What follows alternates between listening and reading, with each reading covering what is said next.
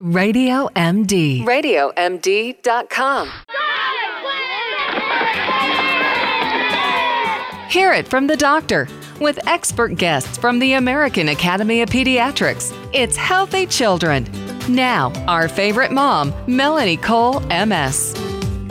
Welcome to Healthy Children, where all of our guests are provided by the American Academy of Pediatrics. I'm Melanie Cole, and we're talking today with Dr. Joanna Parga-Belinkie. She's an attending neonatologist in the Division of Neonatology at Children's Hospital of Philadelphia, and she's here to help us understand jaundice. Doctor, I'm so glad to have you join us today. We've heard this term, and we've heard that it makes yellow babies, but people don't really understand what it is. Can you start by telling us what jaundice is? Hi, Melanie. It's so nice to be on with you today. Thanks for having me. I would love to talk about jaundice because it's something I see quite often, and it's actually really common in newborn babies. So if you can believe it, over half of babies, and some people say 80% of newborns will have jaundice at some point, right? So because of that, it's something that we screen all babies for after they're born.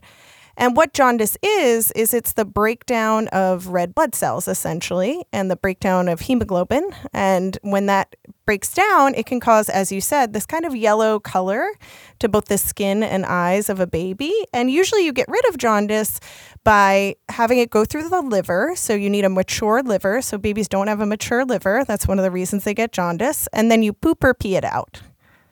So that's how you get rid of it. Really? Yeah.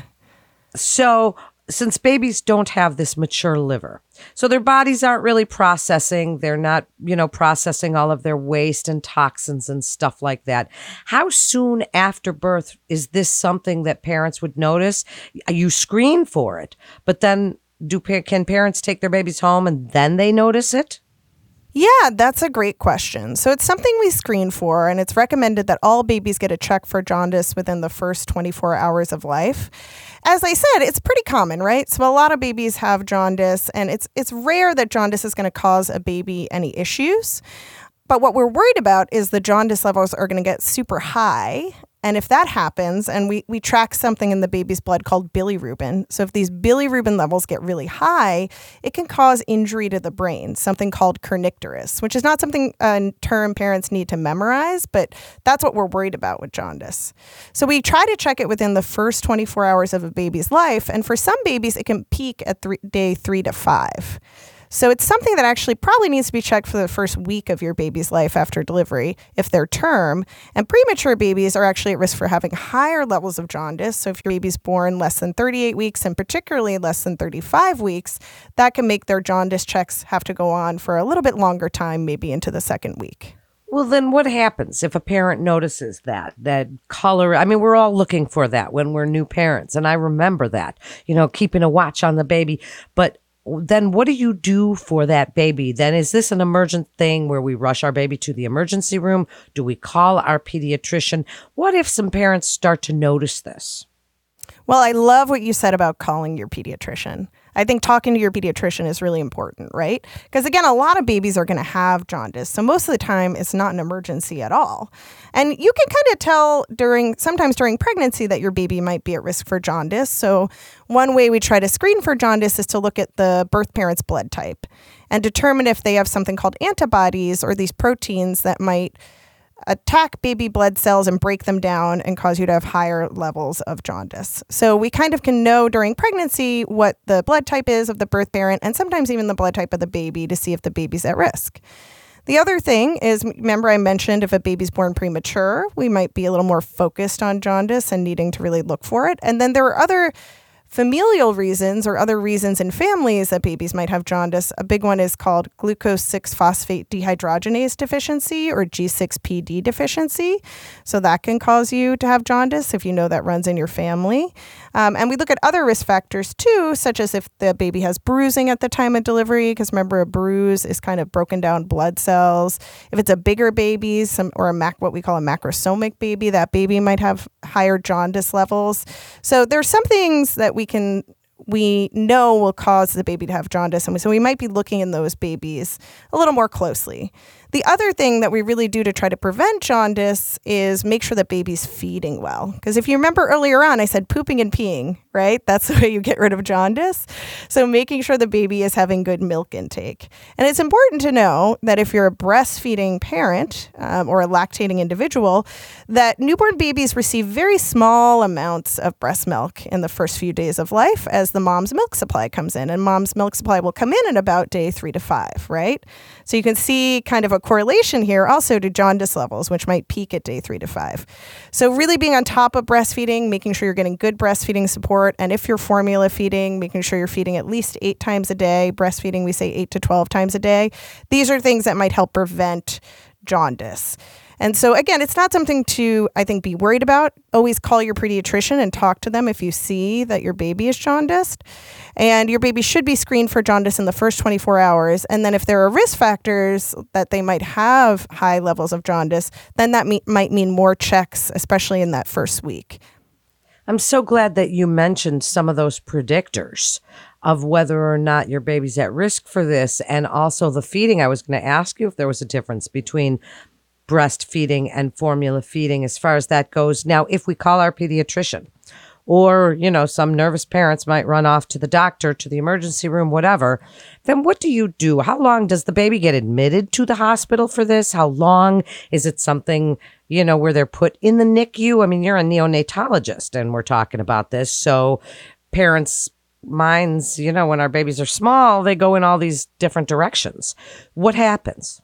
So, Melanie, I think it might be helpful for me to talk about the monitoring or the screening. So let me do that and kind of set the stage for what you might expect in terms of monitoring for jaundice after delivery. So the first thing is, remember we said we'll check a level within 24 hours of the baby being born, see what that level is. And the way we check jaundice levels, some places will actually have a sensor that they put on the skin that looks at yellow light reflection from the skin. And we know that babies who have a little bit darker skin, that can affect the results of that, but we can use that as an estimate for the bilirubin levels or the jaundice levels.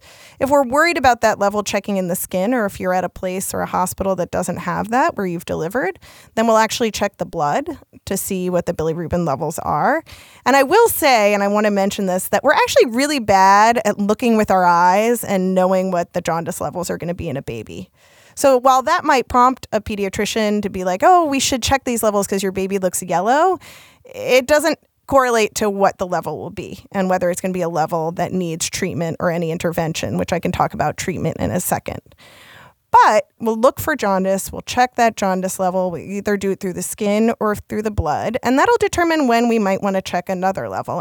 And what I always say to parents, and what I try to do with my patients that are in the hospital, is we have curves that we use that kind of graph jaundice levels or bilirubin levels over time and tell us about whether or not we need to treat.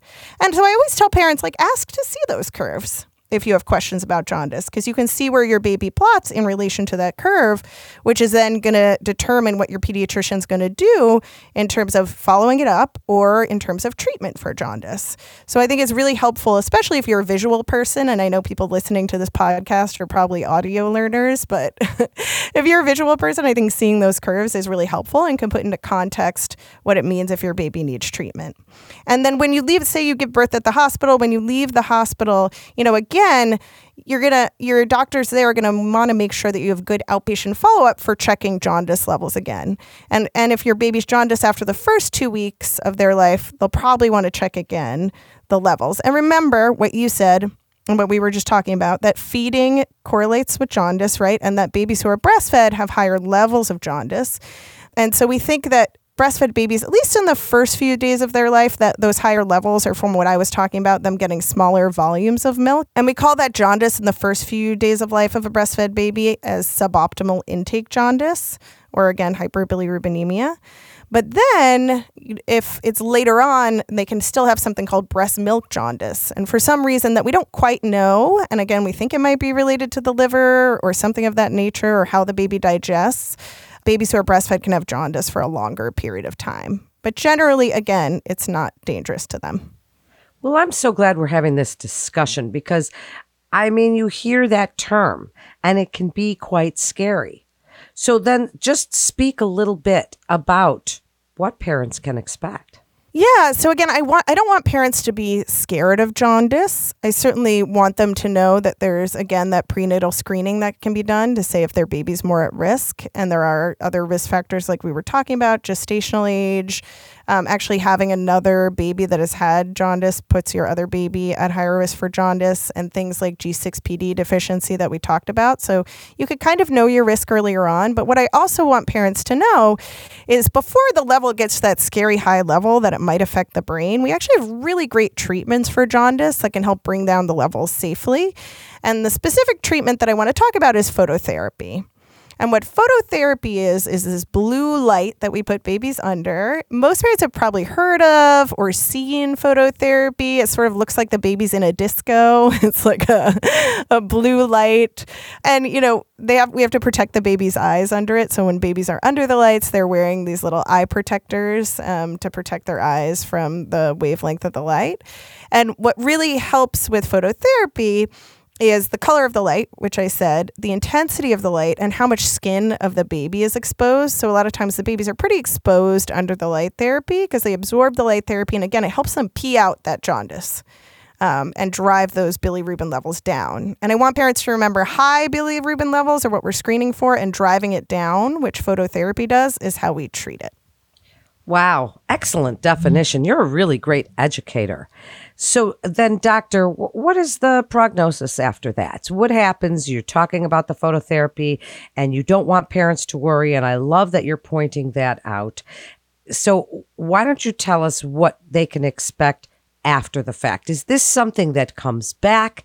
Is this something that they have to then watch for the next couple of months? Or is it then pretty much gone? It's something that we really worry about in the first few weeks, those first 2 weeks of life. And we expect that it's not going to be a problem after that.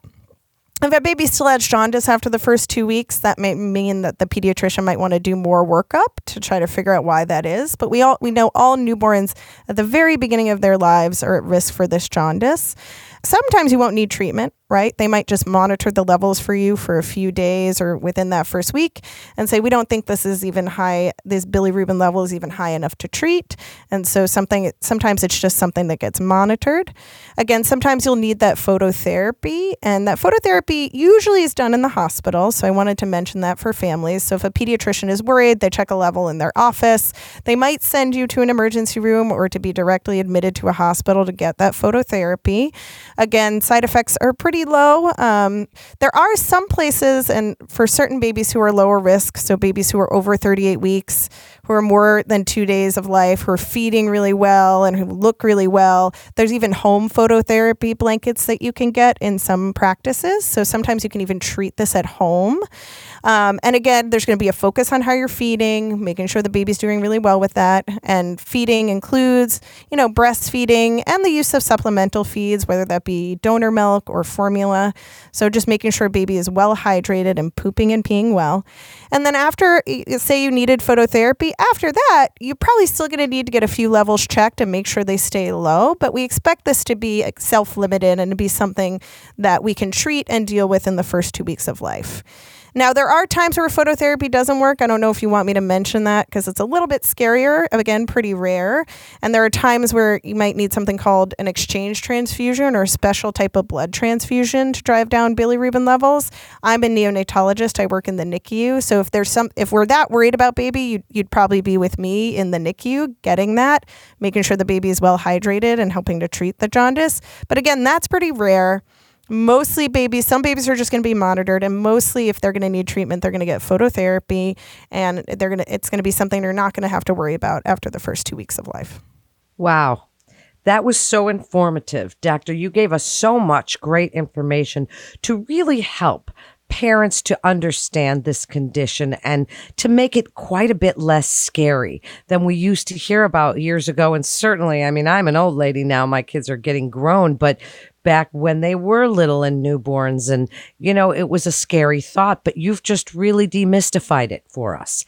And so I thank you so much for all of that great information. Parents, share this show with your friends and your family on your social channels, because we are learning from the experts at the American Academy of Pediatrics together. You know that you can get your quality information from the gold standard that is the American Academy of Pediatrics. They are the ones that help us raise our children healthy and safe and happy. And boy, I love my pediatrician. My kids are just about done.